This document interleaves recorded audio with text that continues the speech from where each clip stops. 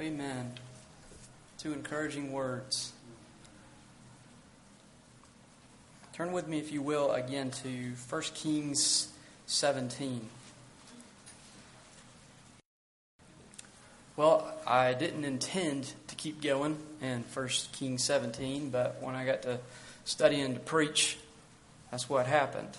And so, to give a little bit of a review of last time we met and talked about this, it was the last half of 1 Kings 16 and the very first verse of 1 Kings 17, which paints a very, very bleak picture of what's happening in Israel.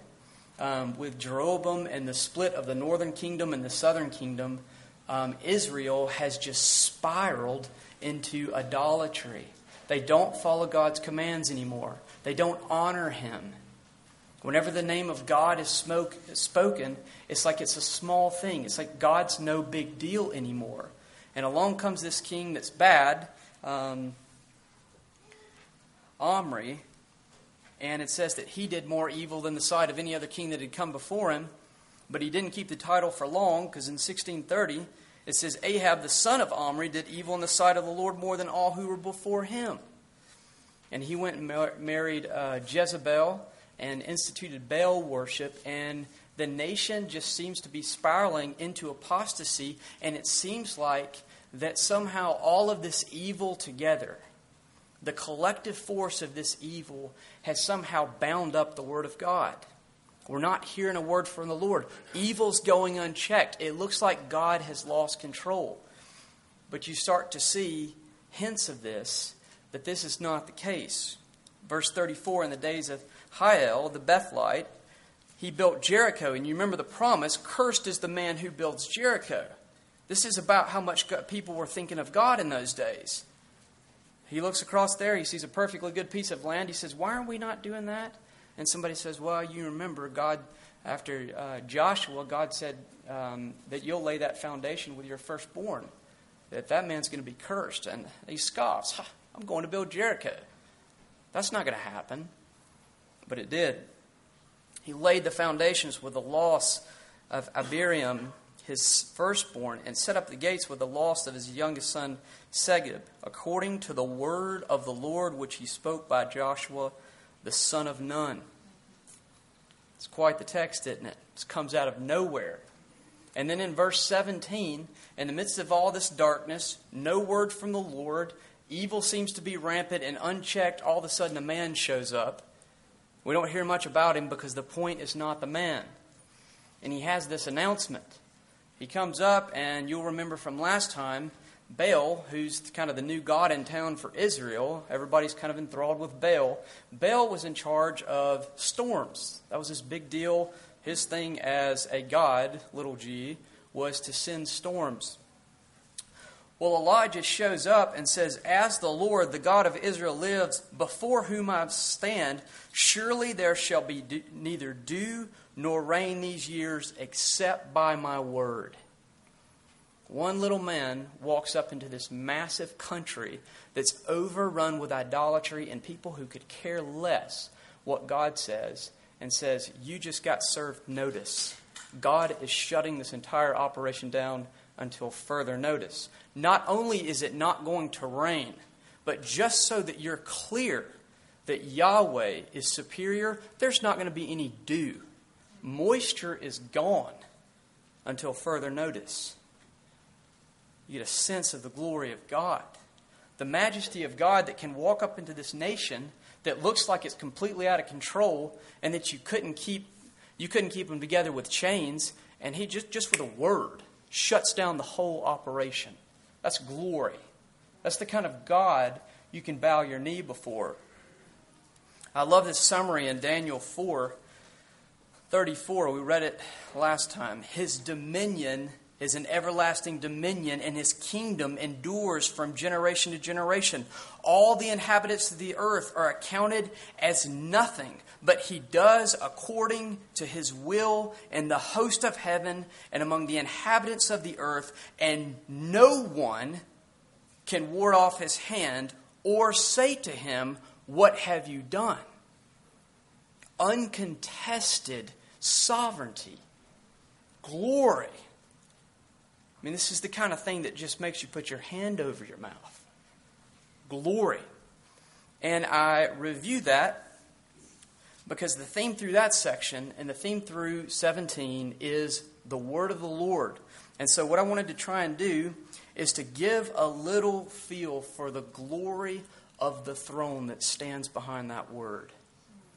It's easy to get all lost in little text and like just little one-line text here and there. And if you're not careful, what happens is this book, the words in this book, they become isolated from the person of God. And they're just kind of these things out there.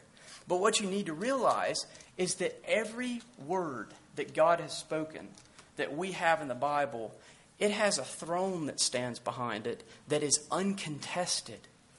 It comes from a person, not just a person, the God of all the universe, that no one can ward off his hand or say to him, "What have you done?" The most simple promise that they teach you in Vacation Bible School has more force and power in it to stop the whole world. Think of that. Think of just one little verse having more power than all of the evil the world has to offer. Because it's got a God behind it. Not just one of these little Canaanite gods that comes up and shows up on the scene, but a God who can walk on the scene and says, "I'm shutting down rain. I'll let you know when it's going to rain again." And he walks off.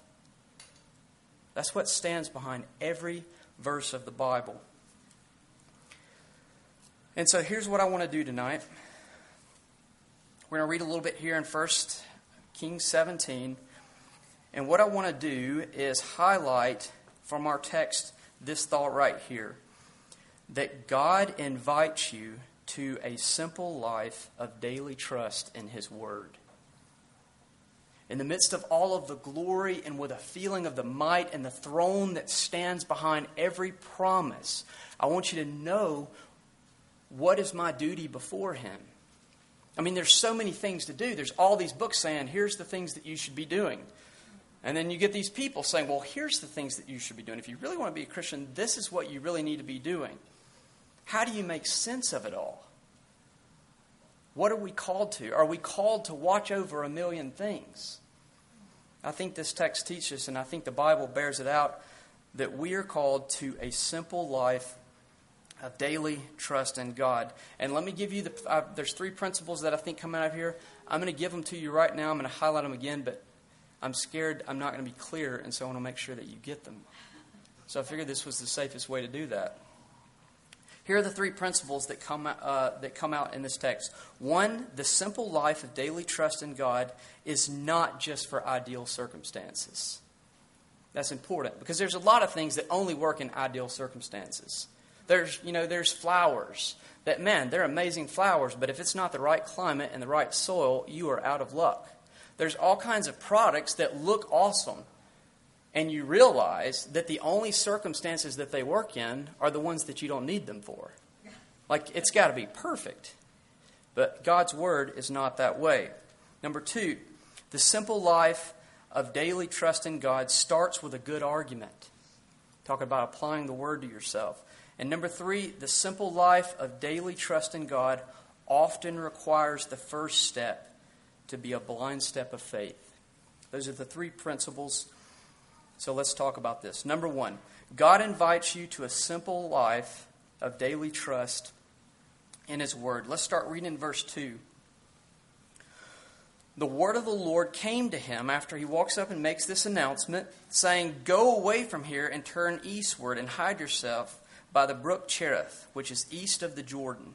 It shall be that you will drink of the brook, and I have commanded the ravens."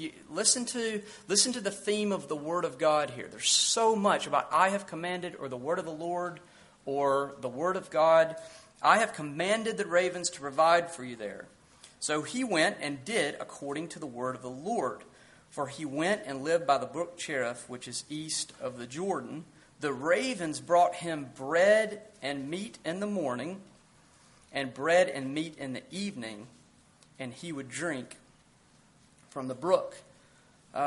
Kids, you've probably heard this story. in Bible times before, but sometimes we can read this like it's a cartoon that we've seen, like somebody came up with this neat story, but it kind of never happened. But you got to realize something. There was a man one time that went and stood for truth, and God said, I want you to go over to this creek. That's what a brook is. It's really just a creek. That's what we call it. So he goes over to this creek by water. He says, I want you to go over there. You can drink from this creek, and there's going to be birds that bring you food. I mean, imagine if you look up, and here comes this big flock of black birds, and it brings you food every morning and every evening. That's how powerful God is. God can make birds do whatever He wants to. God can make a bird go get food and bring it to somebody who doesn't have food. That's amazing. That's the kind of God we're talking about here. And that's what God tells Elijah. And sure enough, that's what is happening. There's a lot of lessons in this right here. There's so many things that I think that are being taught here. But the one that I want to draw out is simply this, about a simple life of daily trusting God. God essentially sends Elijah to seminary with 2 classes each day with ravens. In the morning, the ravens come with meat and bread, and the lesson of this is this: God's word never fails. And all day long, Elijah sits there and thinks about that thought. God's word never fails. And then, right about the time evening comes, here comes this big flock of black birds back, carrying bread and drink for review. There's no new lesson here. They drop the bread off, and what's the lesson here? God's word never fails. And so all evening long, Elijah sits there and thinks about God's word never fails. And you know what happens? He gets up in the morning and he does the whole thing all over again with the same lesson. He stays in God's school. It says right here, it says in verse 7, it says it happened after a while. Right? This is not just like a little summer quarter. Like he's sitting here in God's school of daily trust for a while. And don't we need that? Isn't it so tempting in the Christian life that you want to get on to the, quote, more important stuff? The stuff that's interesting. The stuff that has a little bit more flair, that it's a little bit more fun to talk about. But the simple fact is this: you're never going to get anywhere in life until you start at this foundation of learning day by day to trust what God says. Simple trust in God. It's like, come on, tell us something profound. I mean, give us some truth. We drove all the way out here. Isn't this Christianity 101? And yet at the end of your life, isn't this what the greatest saints, we read their biographies, we speak to them, we hear their stories, and is this simple trust in God not the theme? Let me read you one really quick here. By Robert Bruce. I don't know if you've heard of him, but it illustrates this so well. And skipping on, he's talking about the Phoenician widow. We'll meet in just a moment. I have to read that part too, because it's so encouraging. He says, most of us believers can never get more sophisticated than this Phoenician widow. Some of us may know more apologetics or philosophy or theology than she ever did. But at the end of the day, we find that faith consists in leaning all of our weight upon the mere Word of God. You can stuff your head with theology, or you can be the Christian converted 5 minutes ago. And at the end of the day, both of those people got to go believe a Bible verse. That's encouraging. For all the additional light we may have, we still step over the edge of life onto the brink of eternity with nothing to support us except some word like, quote, the one who comes to me I will certainly not cast out. You learn all this stuff, and at the end of your life, you're quoting John 6. Listen to this. We can do no better than old Robert Bruce at his last breakfast when he divined his master was calling him and asked his younger daughter to, quote, cast me up the 8th book of Romans. His eyes failed, but his memory held as he repeated the latter part of that chapter. And when he had recited verses 38 through 39, he ordered his daughter to, quote, set my finger on those words. And here's his quote. I die, he said, believing in these words. Simple life of daily trust in God. Here's a saint at the end of his life. I mean, a giant in the faith. Body so broken down he can't even see anymore. So he asked his daughter, put my finger on those words we just read. And his last words, I die trusting that Bible verse. But it's not just trusting a Bible verse, is it? It's trusting the God behind that Bible verse. Because that's not just like a little piece of ink on a page that was put somewhere that could get burned in a fire. It's bigger than that. And it's a person. And for many Christians, it's easy, if you get dull enough, that it does just become words on a page. And you lose that sense of daily trust in God. And you're just trying to walk with Bible verses all the time. There's a whole God behind those verses. There's a throne of glory that stands behind a verse that says, nothing shall separate you from the love of Christ. And you lean all your weight on it. The God behind that verse and the truth that it is teaching. Trust and obey. There is no other way to be happy in Jesus but to trust and obey. I think of that song probably more than any other, and it's one of the first songs I ever learned, but I keep going back to it because I can get as sophisticated as I want, but at the end of the day, if I'm not walking in faith in Christ, I get depressed. Nothing's working out. I get in a fog. I get in more unbelief. And that at some point, by the grace of God, something happens and some verse comes zipping back across your mind and God illumines it to you and the Spirit makes it real, and all of a sudden you say, what on earth have I been doing? And you take hold of that verse in faith and says, I'm going to believe that instead of what I feel. And you go walking down the path of simple trust in God. Here are some principles from this one overarching truth. One, the simple life of daily trust in God isn't just for ideal circumstances. This is where the story starts to get very, very interesting. Verse 7, it says, it happened after a while that the brook dried up because there was no rain in the land. Then the word of the Lord came to him, which is a side note. I think that's interesting. The word of the Lord didn't come to him until after the brook's dry. Like, we usually want a word, when the water level starts getting about an inch down, it's like, all right, I'm going to need a word soon. Really, really soon. Well, the brook is dry, and then God comes and speaks to him. And you've got to be willing to go. You've got to be willing to keep your mouth shut in that time. You've got to be willing to trust God. That then really just stuck out to me. It says, arise, go to Zarephath, which belongs to Sidon, and stay there. Now that is a problem. That's a big problem. Let me read you why that's a big problem, and you see if you can pick this up of where this land of Sidon was.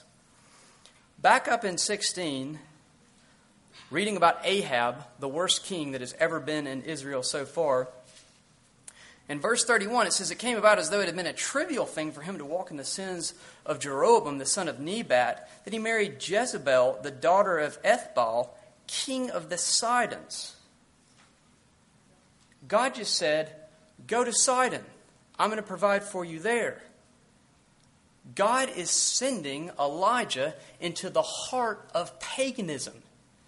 Like, there could be no worse spot for Elijah to end up than right in the middle of Sidon with this Baal-worshipping king.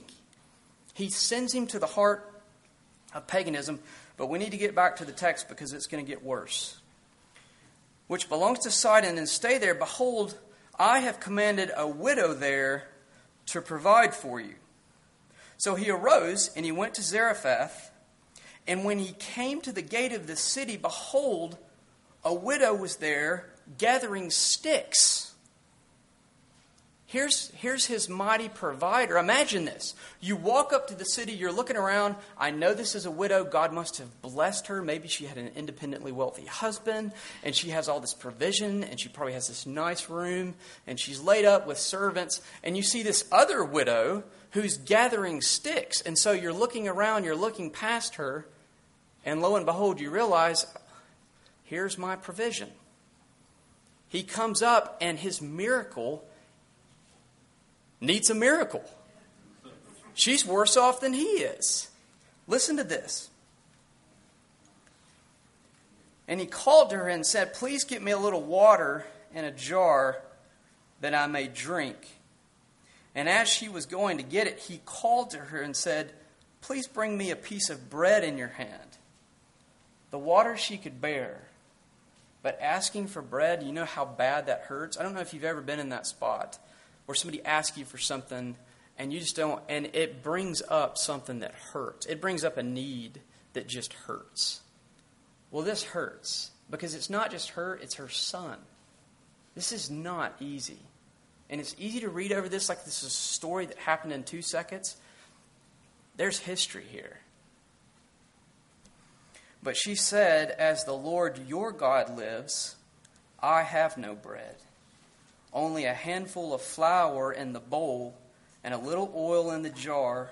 And behold, I am gathering a few sticks that I may go in and prepare for me and my son, that we may eat it and die. Elijah goes to Paganville to find his provider, and he finds her eating her last supper.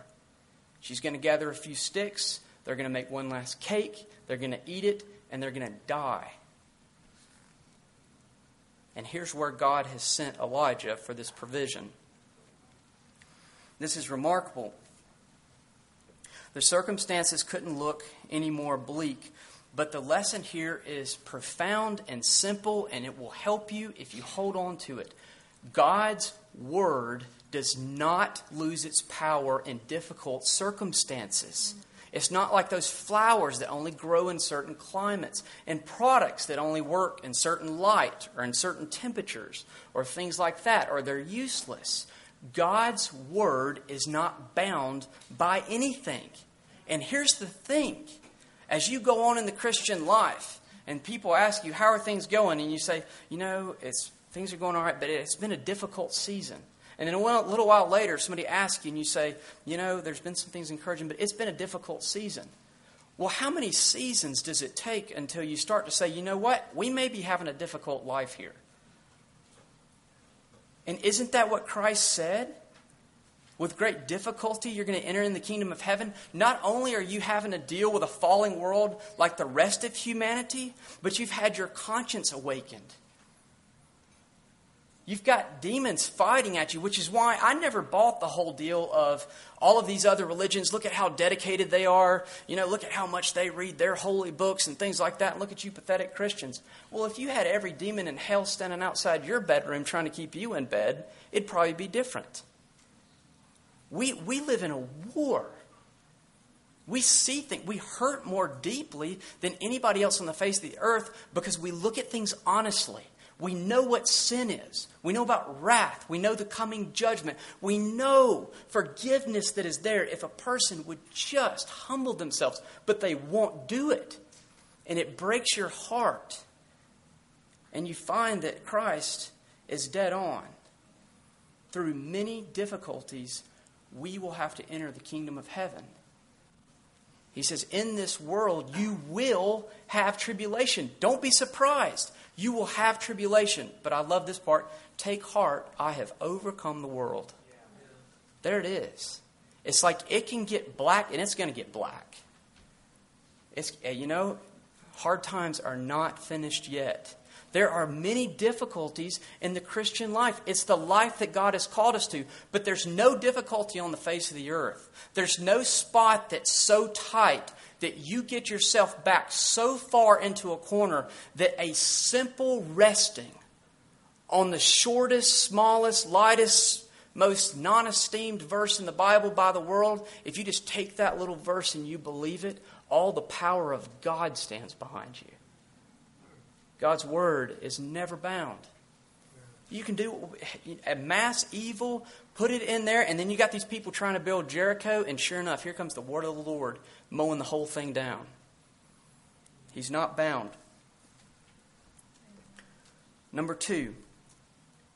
Principle number 2. The simple life of daily trust thrives on having a good argument. Now, you can all go and say, the preacher last night was telling us we need to argue more. That's exactly what happens in this text. I want you to hear it. Verse 13, it says, Then Elijah said to her, Do not fear. Go, do as you have said, but make me a little bread cake from it first, and bring it out to me, and afterwards you may go make one for yourself and for your son. For, thus says the Lord, the God of Israel, the bowl of the flour shall not be exhausted, nor shall the jar of oil be empty until the day that the Lord sends rain on the face of the earth. This is important.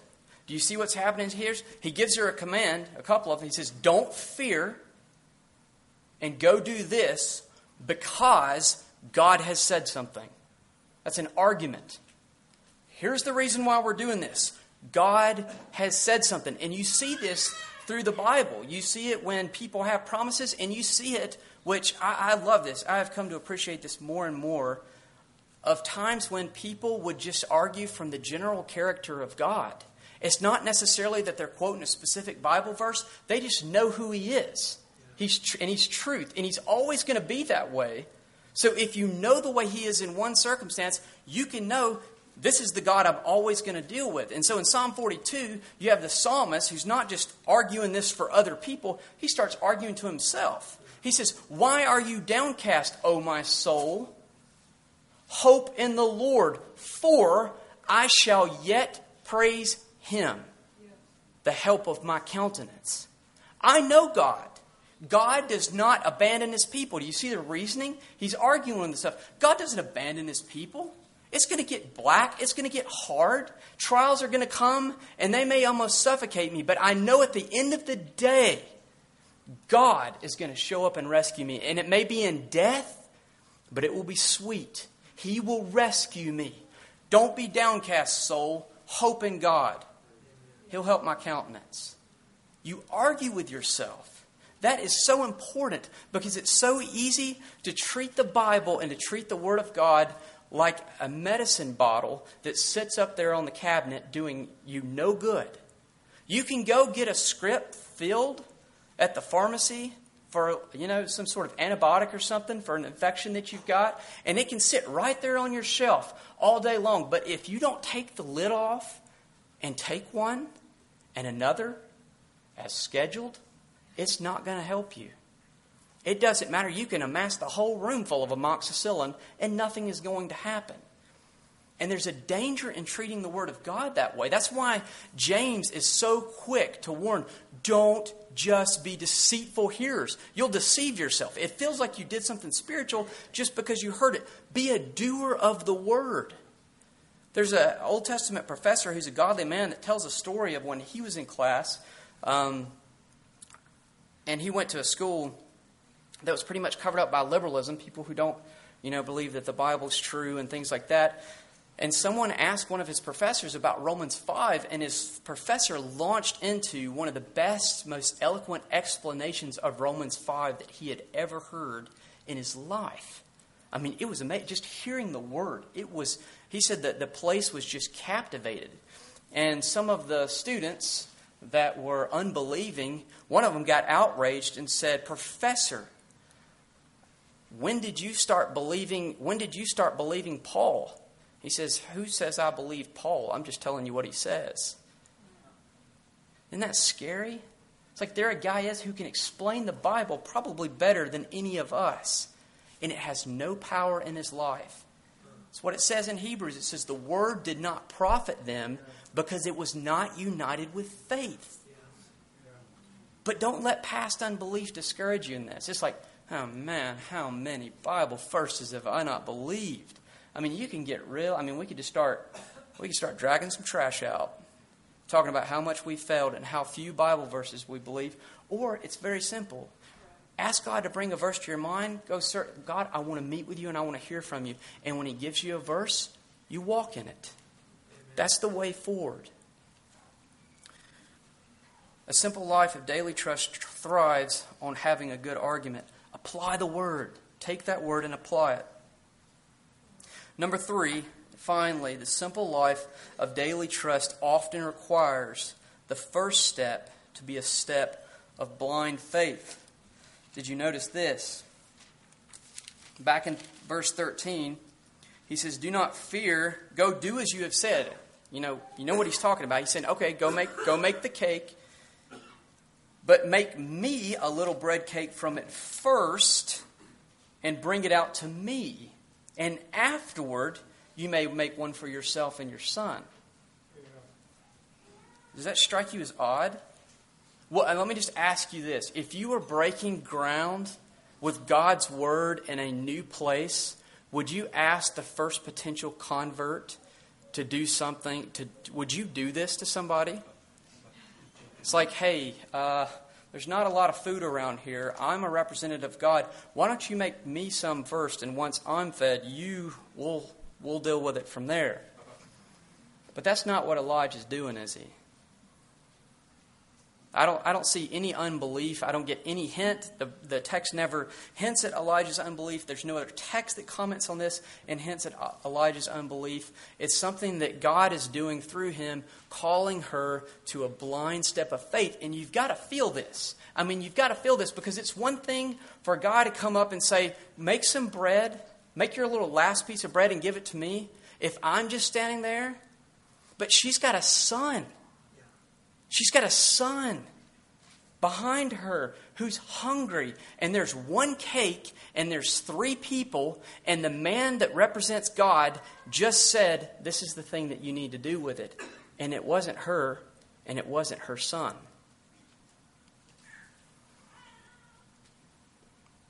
You could see how she could get a little put out with the situation.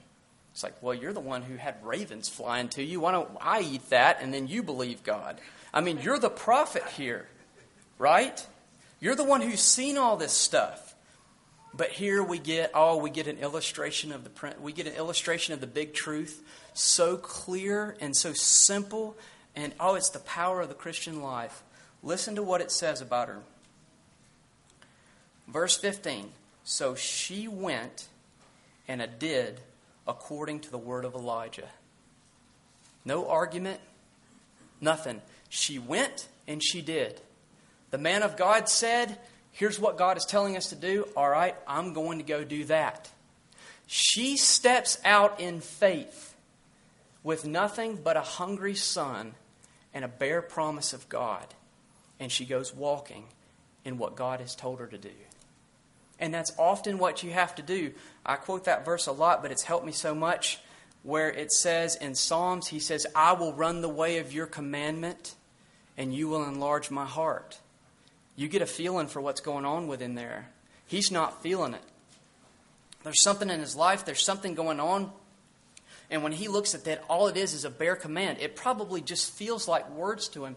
But that's what's so encouraging about God. You're not just dealing with a bare book. You're dealing with a person who is, love. We can't even go into it tonight.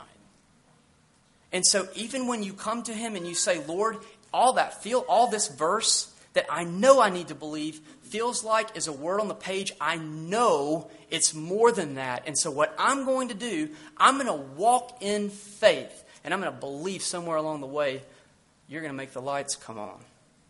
You're going to bring the reality that I don't have."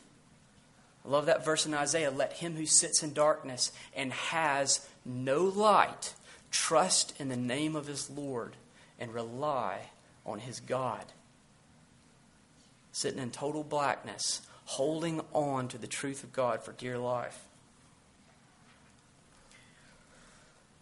So let me ask you a question. Do you always need to know the next step? Do you always need to know how it's going to end before you trust God? Do you always need an explanation?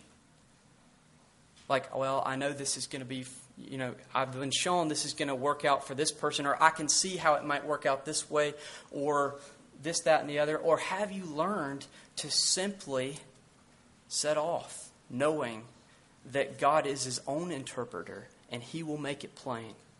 And we don't have to have all the answers right now.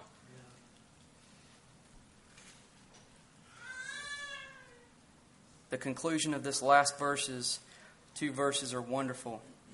And it points out this: the only people with true sustenance are those who daily trust the word of the Lord. Listen to this. So she went and did according to the word of Elijah, and she and he and her household, there's that poor son of hers, awful mom, going to go follow the Lord and not give that poor kid that cake. She'd have given that kid that cake, he'd be dead. But do you hear the text? She went and did according to the word of Elijah, and she and he and her household ate for many days. And it's like he can't get over it, so he's got to tell you about it again. The bowl of flour was not exhausted, nor did the jar of oil become empty, according to the word of the Lord, which He spoke through Elijah. It's amazing. It's a daily miracle. Every morning they get up, and every morning she's got to walk over to that bowl, and she watches the miracle happen again. And think of this picture right here. There is drought that has just riddled the land. There are people dying of starvation. The place is just as bleak as it possibly can be. And here in this little cottage, there's an oasis of people clinging to the word of the Lord. Nobody ever gets a bad deal by believing God. The devil will lie to you. You'll have all these thoughts of, man, I tell you, you might believe a few of the promises, but you believe that one right there, and you're going to end up in a bad spot. There's no telling who God might have you marry. You believe Him for that sort of thing. There's no telling what kind of job you're going to end up with. There's no telling where you may end up if you follow the Lord. So believe in a few of these things, but you just got to be careful with God. You kind of take this standoffish approach, and you're a little bit afraid to turn the page of the Bible. What's he gonna ask next? Man, when you get to know God, you can't. When I am my clearest, when I can see clearly, it's like the next pages can't come fast enough. Because you know the person. You know the person. Nobody ever gets a bad deal in trusting the Lord. So that's a thought for tonight. A call to a simple life of daily trusting God through His Word. God, I pray that You'd help us. I pray You'd make it real to us tomorrow. I pray You'd bring verses to our mind. Lord, I know there's been times when You've done that. I think of Ephesians there where it talks about the sword of the Spirit. When we're discouraged and needy, and all of a sudden we look and there's a sword in our hand that the Spirit's put there, some verse. Help us to believe, God. Help us to believe. Thank You so much for the provision of belief that You have purchased for us through Jesus. We pray, Lord, You'd make it real to us. In Christ's name, amen.